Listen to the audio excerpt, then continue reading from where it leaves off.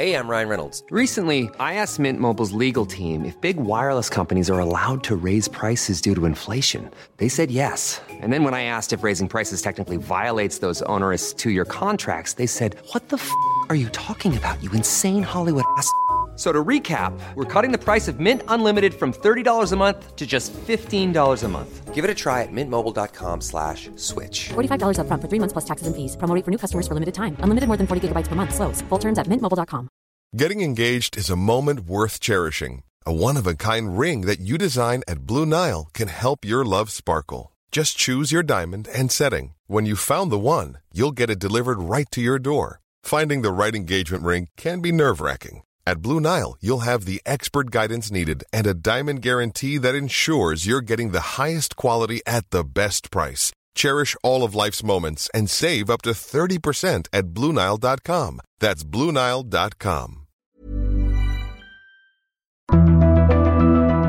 We live in a world where the news is at our fingertips, where we're one click or swipe away from the latest headlines. But how often do we stop swiping and scrolling and just listen? It's the difference between knowing what's in the headlines and understanding how it got there. I'm Malika Bilal, and this is The Take, Al Jazeera's daily news podcast, where we bring you the context and the people behind the global stories that matter. Subscribe wherever you listen to podcasts. This episode of Canadaland is brought to you by HelloFresh, the meal kit service dedicated to making cooking fun, easy, and convenient. Every week, HelloFresh creates new and delicious recipes with step-by-step instructions designed to take around 30 minutes for everyone from novices to seasoned home cooks, short on time. For 50% off of your first box, visit hellofresh.ca/Canadaland and enter the promo code Canadaland when you subscribe. This episode is also brought to you by Sonos. Check out the new Sonos One speaker, play songs, check news and traffic, manage smart devices, and enjoy all those other helpful Amazon Alexa skills using a single Sonos speaker. Because you listen to this podcast, you can get 10% off of your Sonos order of $2,500 or less. Go to Sonos.com and use the promo code Canada10. That's Canada10.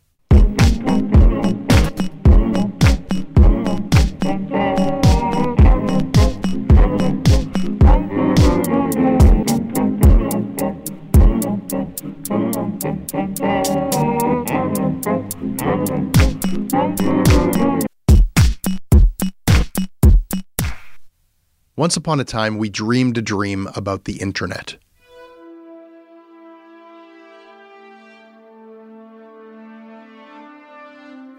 Here is how writer Jennifer Stissa-Granick put it, writing in Wired magazine. I believed in a free, open, reliable, interoperable internet. A place where anyone can say anything and anyone who wants to hear it can listen and respond. I believed in the hacker ethic, that information should be freely accessible, and that computer technology was going to make the world a better place. For better or for worse, we've prioritized things like security, online civility, user interface, and intellectual property interests above freedom and openness.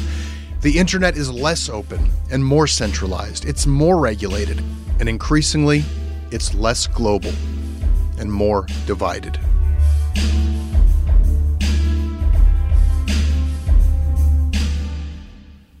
That is from a piece called The End of the Internet Dream, which ran in Wired in 2015. And since she wrote that, things have gotten much, much worse. It's not just the end of the dream, it's a total nightmare. I mean, it's one thing if Facebook is controlling the internet in order to make money. It's something else entirely now that we know that countless unknown actors are using Facebook's data to control us. How did we get here? A decade ago, I too was a believer. I reported on the fight for net neutrality, for open data, open source, open access, for copyright reform. I still believe in those things, I guess, but Lord, I am discouraged. I certainly don't believe that the outcomes of those campaigns matter much. Does anyone? My guest today does. Ryan Merkley is the CEO of Creative Commons, the American nonprofit dedicated to expanding the public sphere by providing free and open licenses. If you don't know what a CC license is, it allows you to release anything that you want with a Creative Commons license that will let other people use it, share it, remix it, all while you retain your ownership of it. Before that, Ryan was an executive with the Mozilla Foundation, the nonprofit organization that makes the free and open source Firefox browser. Most recently, it has just been announced that Ryan is working with Google on their advisory board for Sidewalk Labs, Google's project to build their own neighborhood in the city of Toronto. How did we get here? We'll find out in a moment. Wait for it.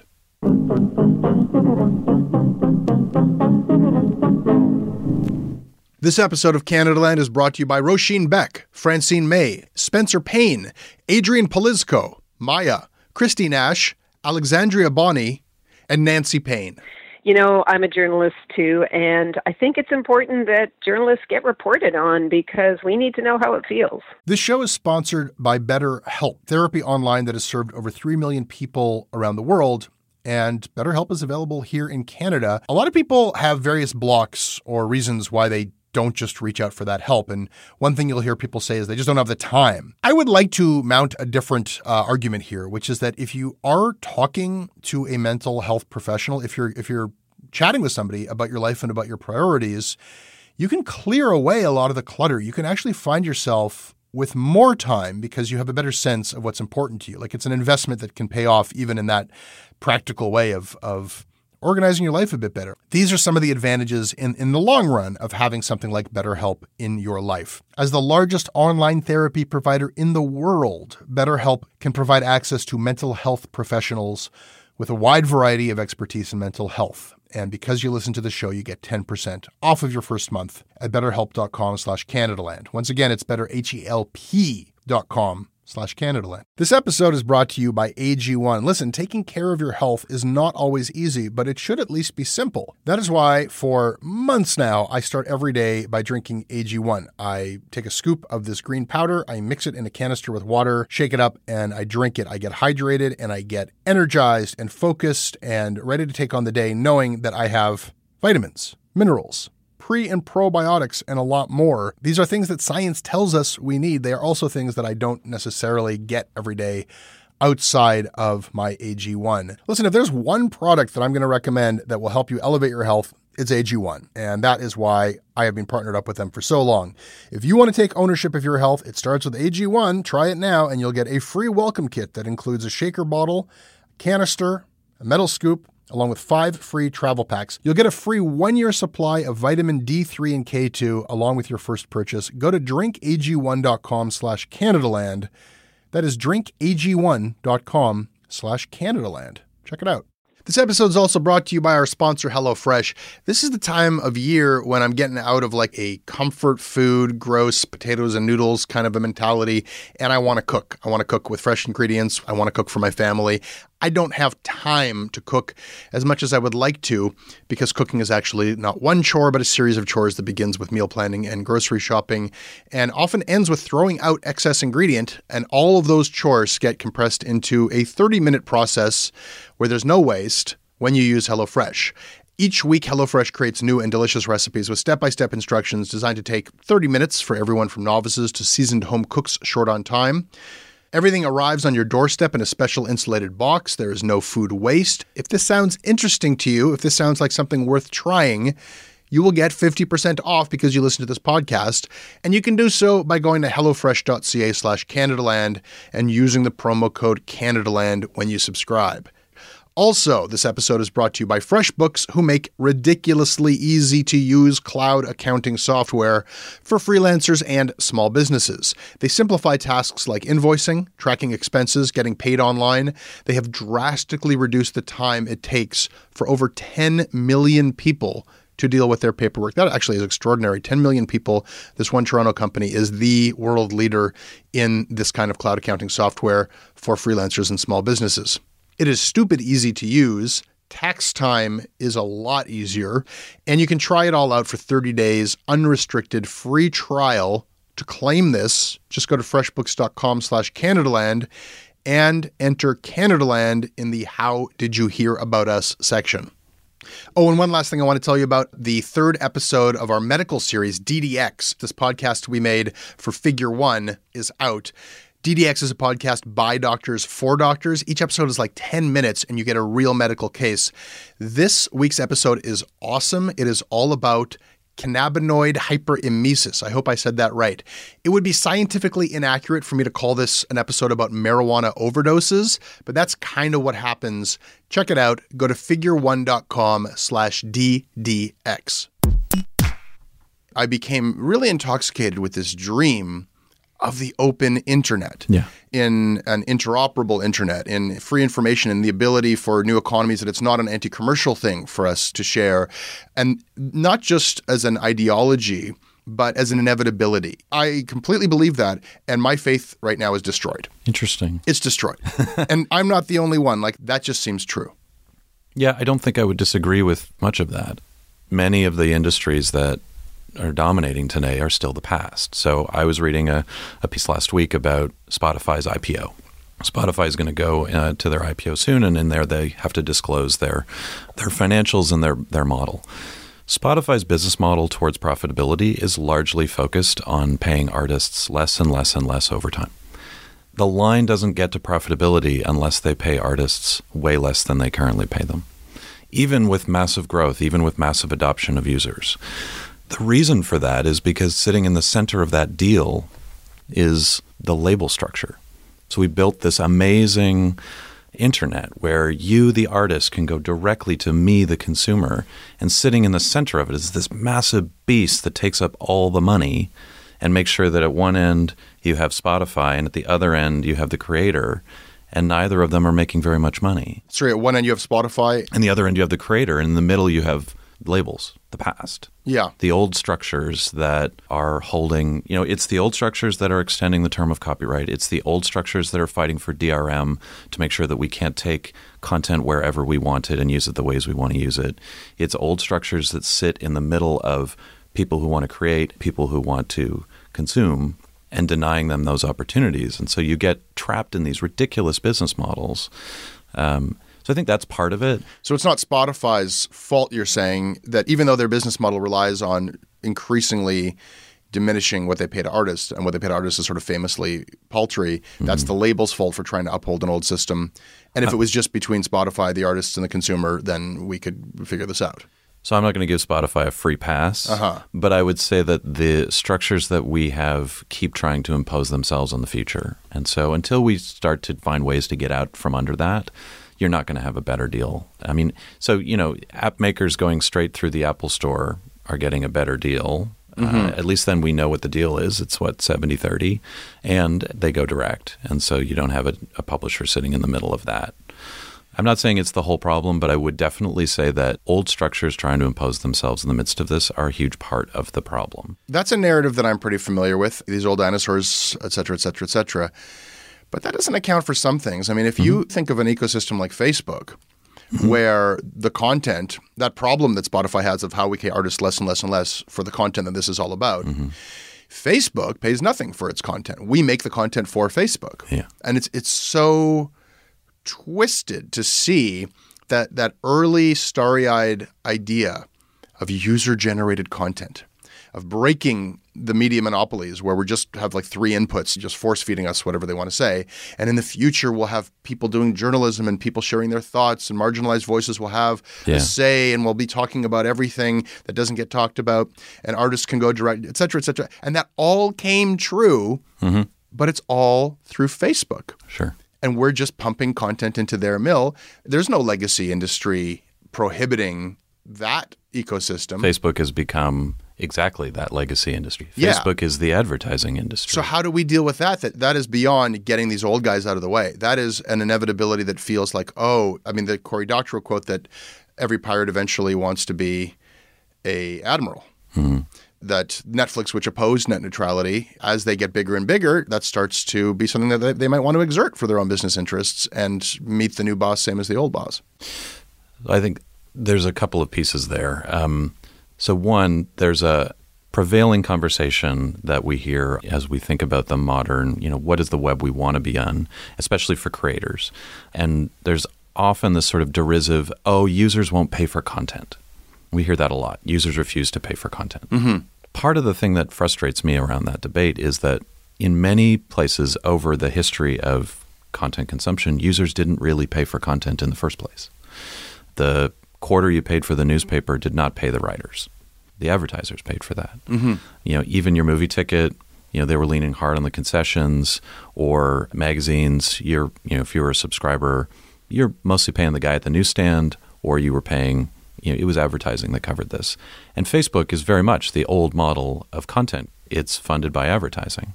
And Google is a giant advertising behemoth. Yeah. It's the business they're in. And no one really disputes that. They provide a bunch of services that people like and rely on, but at the heart of it is using data to be really, really good at showing you ads for stuff. So there's a conversation we have to have about, if we want great content, some of that great content is going to have to be built by people who get paid. And how do we make that work? So you do that through people who become subscribers directly. We briefly went to this model where it looked like we were going to be all we can eat through one front door, and Netflix kind of owned that. Yeah. And now it looks like we're going to go backwards 20 years, where I'm going to have to subscribe to 20 different channels again to get what I want. I'm going to have to subscribe to Disney and HBO and Prime and Netflix and all of that. And so everything old is new again. But none of that has the real conversation, which is, how do I make sure that the artist I love has enough money to keep being the artist I love, not the platform that I use? How do I have that conversation? So the risk is, and to bring it back to your earlier question, the risk is that Spotify becomes the publisher, and that we just invent the past out of the future. We are. Right. They will. Right. Or invent the future out of the past, I guess is the way to say it, right? That's what happens. I've said a whole bunch of times, like, I would pay more for a service that on the artist page showed me how much the artist got paid and how much the publisher got paid and how much Spotify got paid. Has that been tried? I want Spotify to do it. I want to stop listening to Taylor Swift throw rocks at her record company and Spotify and say, I won't be on your platform because you don't pay me. I just want to see the numbers. Show me. Let's see it. And then let consumers decide, do we think that that's fair? What depresses me is a growing suspicion that this is how people prefer it. And for a number of reasons, that even people who you think have the most to gain, be it artists in that kind of exchange, or in the marketplace of ideas and the ability for marginalized voices to get a say, the internet that provides so much also disproportionately subjects those people to abuse. And if there's an unregulated free-for-all space, and we recently talked about Reddit on this podcast, which Aaron Swartz and others founded, and might be appalled by some of the stuff that's happening on there. And now we have a lot of people who you think would want to keep things as free and open as possible in a different context, going to companies and saying, regulate this space more. Basically a push for safety over freedom. That people would rather have more of a shopping mall where things are kept kind of clean and somebody's looking over everything for sometimes very legitimate reasons, than having kind of like an open, wide, unregulated, open-air market where anything can happen. You're going to have a hard time instilling in everyone's heart that early dream, which seems to be fading, when it's possible people like their Spotify and they're happy to talk on Twitter if Twitter is safer, and they're okay giving all of their most personal information through Facebook without even an awareness of who owns it, or what, because they don't know what the liability is or why they shouldn't do that. I mean, how do you deal with the fact that this dream might not be shared widely? And there's a lot in that question. Neil Gaiman often says, when people tell you what's wrong, they're usually right. And when they tell you how to fix it, they're usually wrong. I think it is true that the internet isn't the place we want it to be right now. And that the way we treat each other on the web feels sometimes so far removed from the way we would treat each other in person. And that's the first thing I think about, which is the internet is real life, and has become like a part of the place where we live. It's how we tell our stories. It's where we meet people. It's where people fall in love. It's how I connect with my mother. Like, it's become a real place. Yeah. It's not this sort of other place that I visit. It's not television. And we need to acknowledge that, and then we need to decide what kind of society we want it to be. Dan Hahn wrote this really great article, No One's Coming, It's Up to Us, kind of saying, when are we going to have the conversation about, is the internet, is the web a place that we want to care about and treat like a society? It's a global one, it's different, but it's a false equivalency to say that we can't have creativity and discourse and debate without Nazis. Mm-hmm. I think we could totally have both. And we just have to decide how to do it. And, back to the Neil Gaiman quote, maybe regulation is part of that. Maybe platform regulation is part of that. Or maybe we're part of that. Or maybe it's all of the above. I don't know the right answer, but I think we need to start caring about fixing it. And we need to start being more vocal about what we're going to do, or more aggressive about what we're going to do if it doesn't get fixed. I don't need to see any more tweets to Jack Dorsey about how come there are Nazis on Twitter.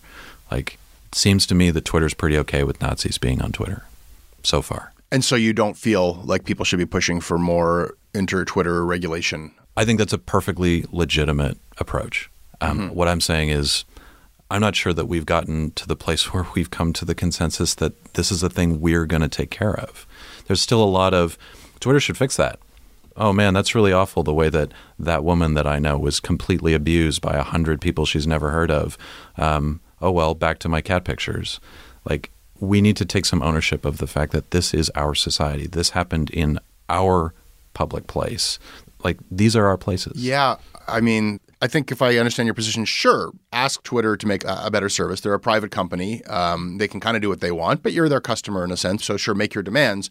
But understand that you don't own anything when it comes to Twitter. That's right. You are a citizen of the internet. Mm-hmm. And if you want the internet to be better, yep, you can do something about that. I agree with that, and I'll add a point to that. So about a month ago, I was at the Internet and Jurisdiction Conference, which was in Ottawa, which is a whole bunch of state actors and big companies like Facebook, Google, and others that were there, and then some civil society folks like us there to talk about, can you govern this thing? And what are the most pressing issues that we need to think about in order to make it work the way we would like it to work? Mm-hmm. And the topic of the day was mostly around harassment and abuse.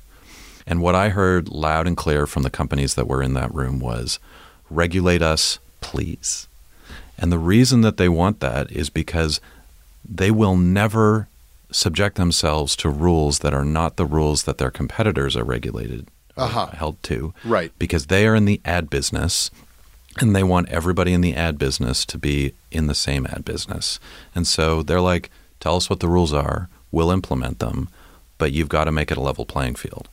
And so that says to me that we can't just ask Twitter to change their rules, because in part for them to change those rules means to say we will be less competitive in our ad marketplace, which is the business we're in. If we decide to be more moral or more safe or more anything, then somebody can turn that into a competitive advantage against us. Fair enough. So say we track less data, which means our ad targeting is less good, which means our et cetera, right? So they're like, just tell us all the same. You tell us that we have to do data destruction after 1 year, great, but make everybody do it, because I'm not going to volunteer to do that. I'm not going to make myself less competitive just because you ask me. It's actually just, it makes it very clear, which is I know what their priority has to be, which I get it because that's their priority, and we need to decide what ours are, because right now we kind of have none. Through government.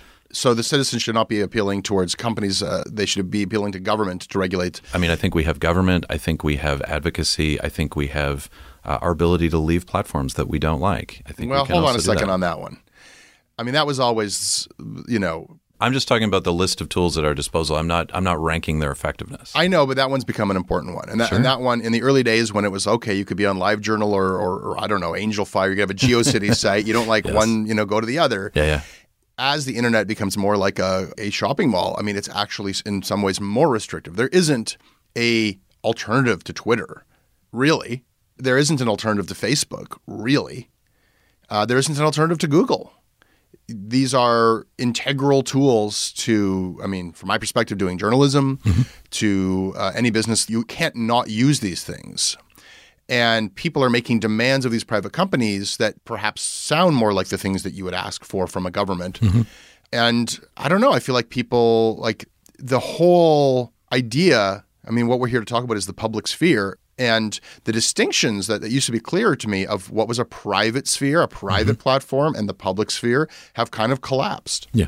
And I don't know that anybody even thinks about this stuff. Like, I think people just think that Facebook is where things happen in public, and Instagram is where pictures go, and Twitter is where sentences go.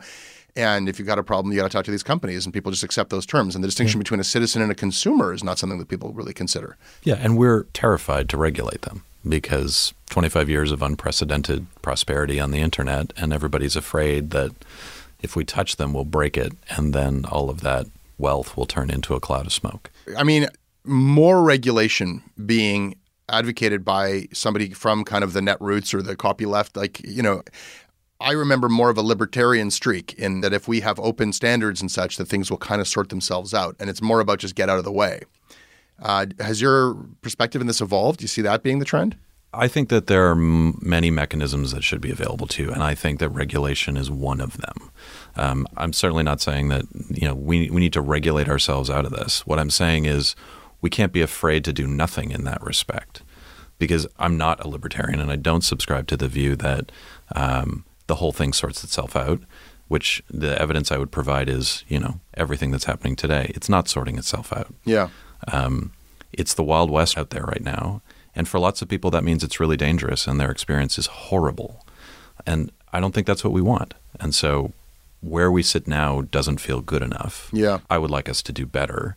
I think that there's room for regulation. I don't know what the right regulation is.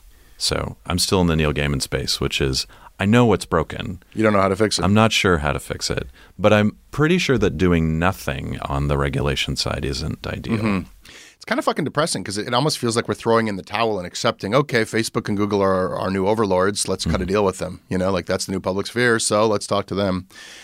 You shared some thoughts recently about the sharing economy. Mm-hmm. And also this feels to me like how a lot of the early dreams have been co-opted. And in the same way that user-generated content is now, you know, all Facebook's, we have these apps, Airbnb and the Ubers, calling themselves the sharing economy.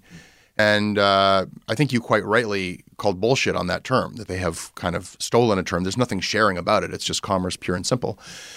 You brought up our business model, and I think you described it as subscription-based. It's not a traditional subscription-based in that you subscribe to Canadaland, if you want to put it that way. Some people have said, in a pejorative way, you take donations. I've kind of rejected that. Not that I feel there's any shame in taking donations, but I don't want to suggest that we're like actually a charity or a nonprofit. What I think is distinct, and we don't necessarily have a word for yet, is this. It is a commercial relationship that Canadaland has with its patrons, for sure, where they are paying money to get a service, but we've removed an aspect of that very traditional transaction. A subscription would be, I pay for this magazine. I don't get it if I don't pay for it. Mm-hmm. You pay for Canadaland. It won't exist if you don't pay for it. Yeah.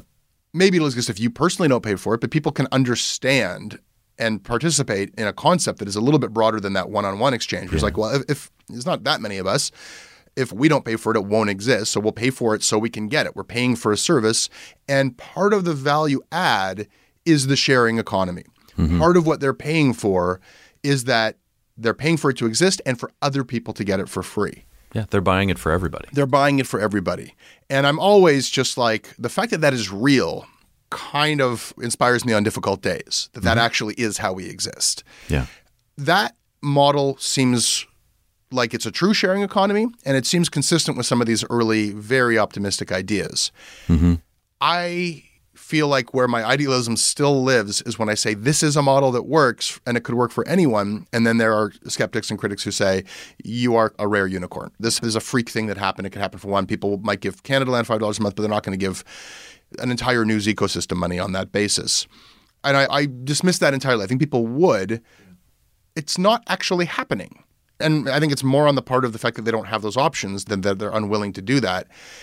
But why isn't it happening? Why is this not a viable model that and I know that there are plenty of examples of other Patreons and other, it exists, but it's, I don't know if you could call it an industry at this point or like a major trend within solving this problem of how creators get paid.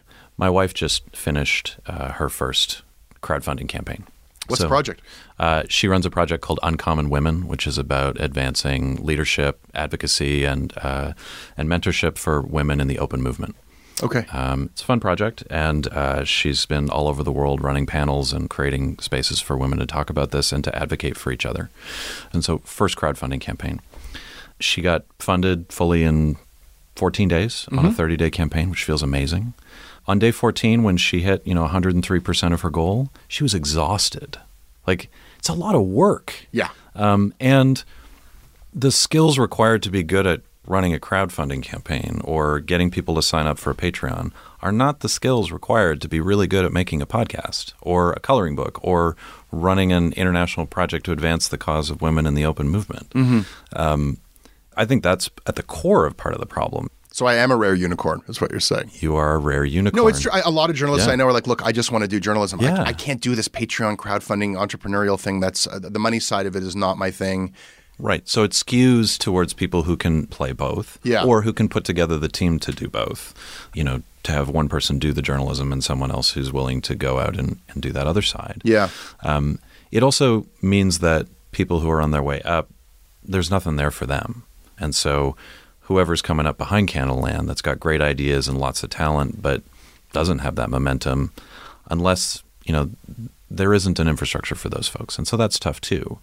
We lack for that. So one of the nice things, I'll say a nice thing about record labels, one of the nice things about record labels is that they took a chance on people who were new. And they were willing to take a risk. And so that was their ecosystem. It was. Always hunting. Right. And so, that's true of angel investors too. The ratio you expect as an angel investor in companies is 20 to 1. You're going to lose 19 times. Yeah.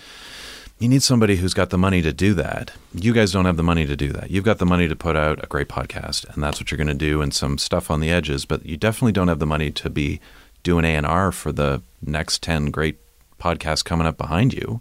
Perhaps not for other people. We sort of play accidentally because we realize the Canadian media lacks any kind of talent hunting mechanism. We've noticed that just in putting people on the air who otherwise weren't heard, we actually became the place where everybody turns to find new voices. Yeah. So things happen kind of organically. And as much as that was like, hey, that person, well, actually, that's good that happened. That's good. Well, I think Radiotopia has done that as well. And I was just listening to one of their podcasts, and they brought 2 other podcasts into their show and had them actually create content for their podcast. Yeah. And that's how I discovered The Memory Palace, which I'd never heard of. And so this idea of there is actually this nice cross-pollination ecosystem that comes from the goodwill of artists working together. But it's also true, and I say this to folks who say, I want to do a Kickstarter or a Patreon or whatever, it's a lot of work to do a Patreon or a Kickstarter, even if you have a great idea. That piece sits on the edge of just making the great thing that you're passionate for. You have to then also go be a campaigner for 30 days or forever, right? Depending on how you're running your show. So you're pointing to the lack of some kind of like a model that integrates that in the same way that VC has angel investors who are constantly taking risks, something where that's baked into every kind of content creation. I think it's great that there's infrastructure or that there's people who are passionate about building the things that enable others. So I think it's great that someone built Indiegogo or Kickstarter or Patreon, and that those are things that generally people see as supportive and not predatory, and that enables you to do your work. That's a good thing. I think it's amazing that this goodwill piece, which I do want to make sure that we talk about, is this idea that there are people that want to contribute things and share them, and there are people that when they live in that creative space want to lift others up with them. And we see lots of that. I gave an example of how Radiotopia works together to be kind of a collective, and they all lift each other up. They point to each other's great stuff, and I love that. And I think that's also part of our natural way of being that we keep forgetting, that we are encouraged to be ruthlessly individualistic, but I actually think we really like collaboration. Well, we do, but we solve problems in very specific ways, and we have trends that reassert themselves. And, I think that this age is all about engineers and smart people and problem solvers like looking for, well, where is there a surplus of resource and where is there a deficiency of resource and where are things not as smooth and how can we remove friction? And if you build an app that just puts things together, you can make a fortune. And the kind of problems that they are solving with that mentality is how can I get food delivered to my door cheaper? Or, my home when I'm on vacation is empty. Maybe I could rent it out and things like that. I mean, it's interesting to me. I know a lot of people who are like, retired or semi-retired and who have incredible educations and careers behind them and want to make a contribution. Mm-hmm. They want to be active. They want to be important to people, and they want to make a difference or contribute, and they don't even know where to start. I think that is this. I remember Clay Shirky's whole idea of the cognitive surplus. There's almost like this generosity surplus. I know people are working on these problems. It's just interesting to see this whole world obscenely fuel ideas around delivering pizza with tens, hundreds of millions of dollars of wild speculative money. And other things are kind of somebody's like hobby passion project app that they're trying to get off the ground. And I mean, you're seeing capitalism reassert itself, and you're seeing, commercial culture reassert itself. Is this not another aspect of the forgotten dream, or the dream that we're moving away from, that it's just becoming more and more of these things that make sense within a very commercial culture, and this other stuff doesn't have a dominant place in our lives? I mean, I think if your goal is profit, then you're going to go where profit is. And certainly that's what we're seeing coming out of Silicon Valley, right? Like Silicon Valley doesn't care about poor people. And if you look at what they choose to, where they choose to create markets and what businesses they choose to create, now I'm going to get 10 emails from people who are saying, well, but what about this startup? But it's 1,000 to 1 startups that are targeting a market of people who are low or medium income. It's people who are middle upper income that are targeted by startups. Yeah. Hands down. That's where the interest goes, and there's no incentive for them to do otherwise. I mean, at one point in time, the idea of user-generated content sounded like, like as if in some wonderful utopia, people are going to contribute all of their own thoughts and photos, but they do that now. We actually taught people a whole new behavior of sharing their thoughts and feelings and photographs and opinions with the world, but that only happened through a commercialized mechanism. Yeah. Who else was going to do it? Yeah. Like, where was it going to come from? Okay. Here's the real dystopian part. I mean, so maybe we can rescue from the embers of this. I think it does, because, it's sort of abstract. I take your point totally that the internet is real life. Mm-hmm. We live online as much as anywhere else. That's fine. That's true. When you talk about the public sphere and you include the internet in that, that's an abstract idea to a lot of people still. But the internet is real life, right? The Internet of Things and the absolute destruction of the line between what happens on our screens and what happens on our streets is being made manifest in the city of Toronto. Yes, it is. And we are embracing it. We are embracing it. Are we? Well, are we? On a governmental level, we are. Our government is just hugging Google tight, and we have this thing where governments just love. And I think the first time I met you is when you were working for Mayor David Miller, and he was announcing his open data thing, which I don't think came to much, but we can debate that another time. Right now in the city of Toronto, Google has the Sidewalk Labs thing, and everybody has got stars in their eyes about how wonderful it'll be to have this Jetsons neighborhood of the future.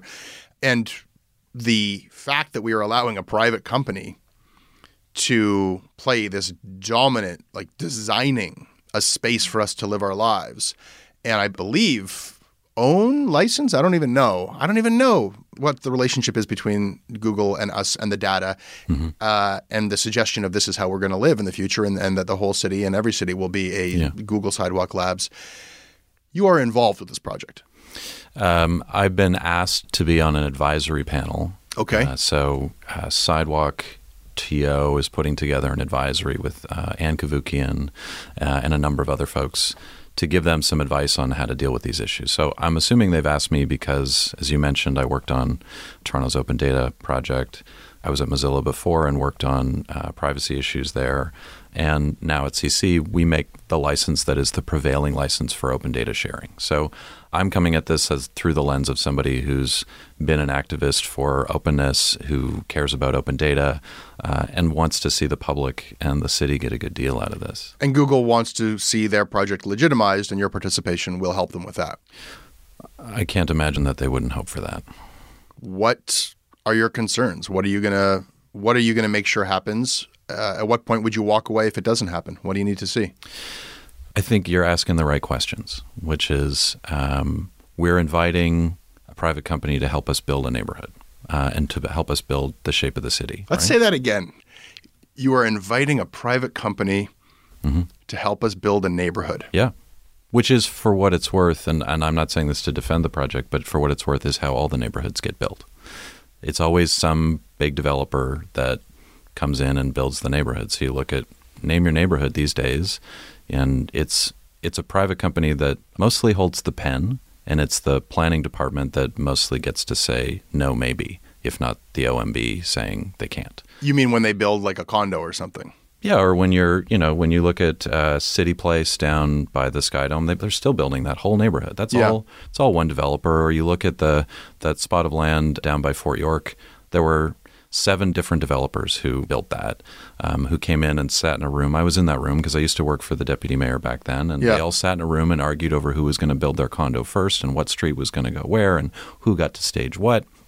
But the city just set the rules. The city got to say, this is how many streets you have to have, and this is how wide they are, and here's when you have to give them to us, and all of that. But this is a little different, though, isn't it?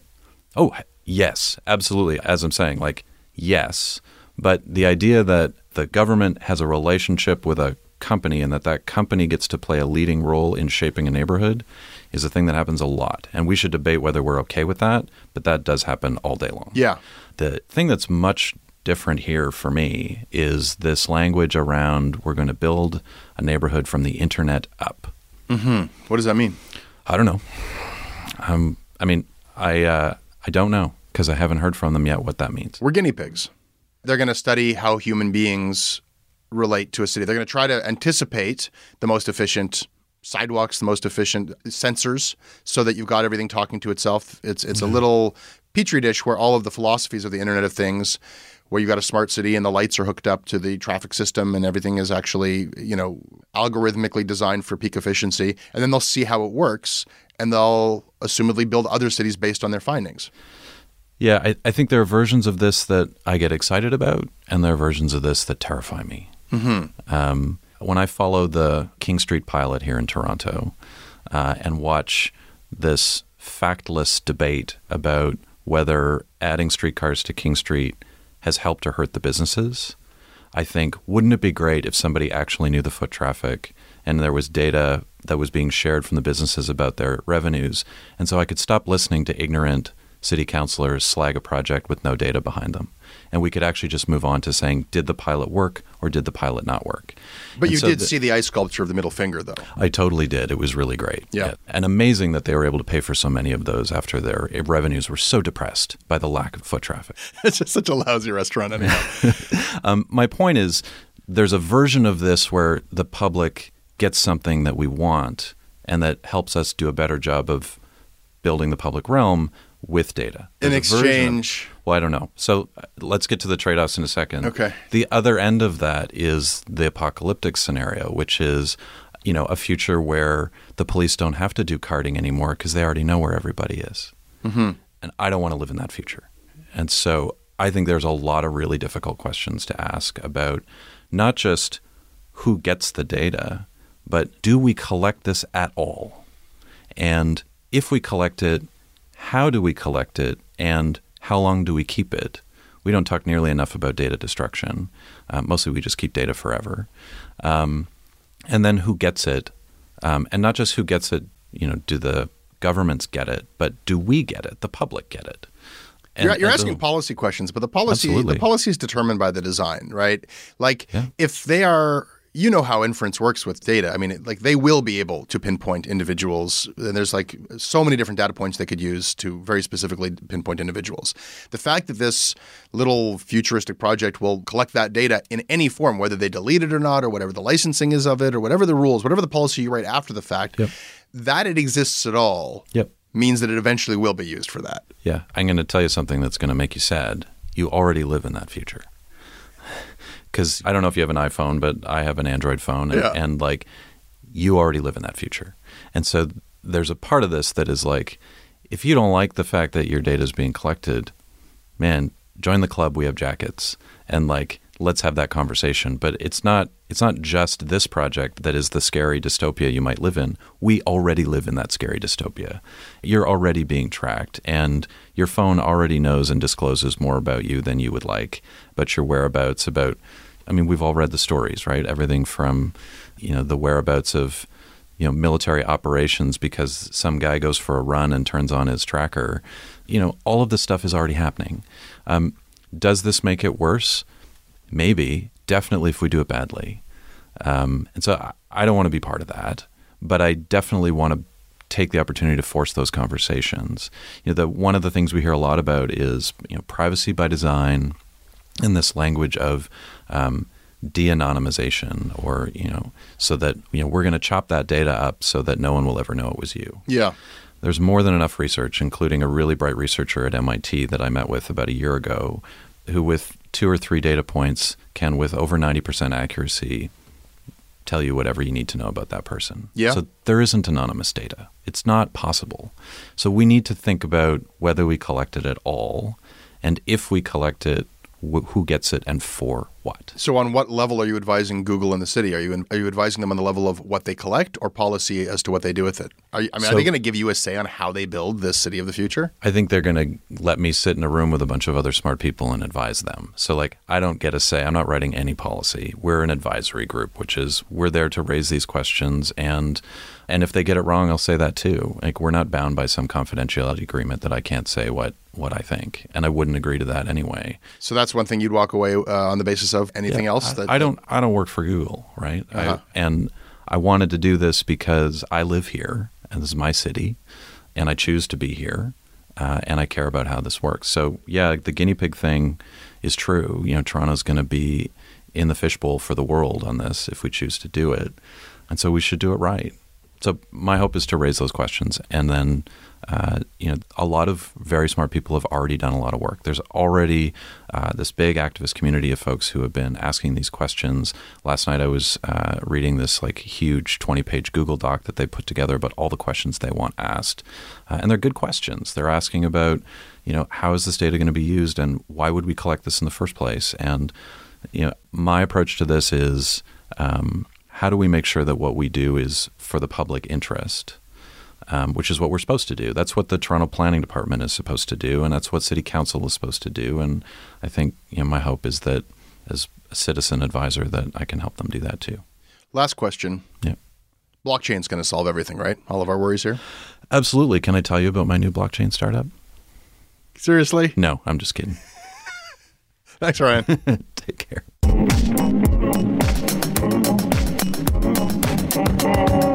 That is your Canadaland. You can email me about it at jesse@canadalandshow.com. I read everything you send me. We are on Twitter at Canadaland. We publish our news stories at canadalandshow.com. There is a new episode of Canadaland Commons up this Tuesday. There is a great episode of The Imposter that came out last week. It is all about improv comedy. Our crowdfunding site is patreon.com/Canadaland. This show was produced by Ali Graham. Syndication is by CFUV, 101.9 FM in Victoria. You can visit them online at cfuv.ca. And if you like what we do, please support us on Patreon.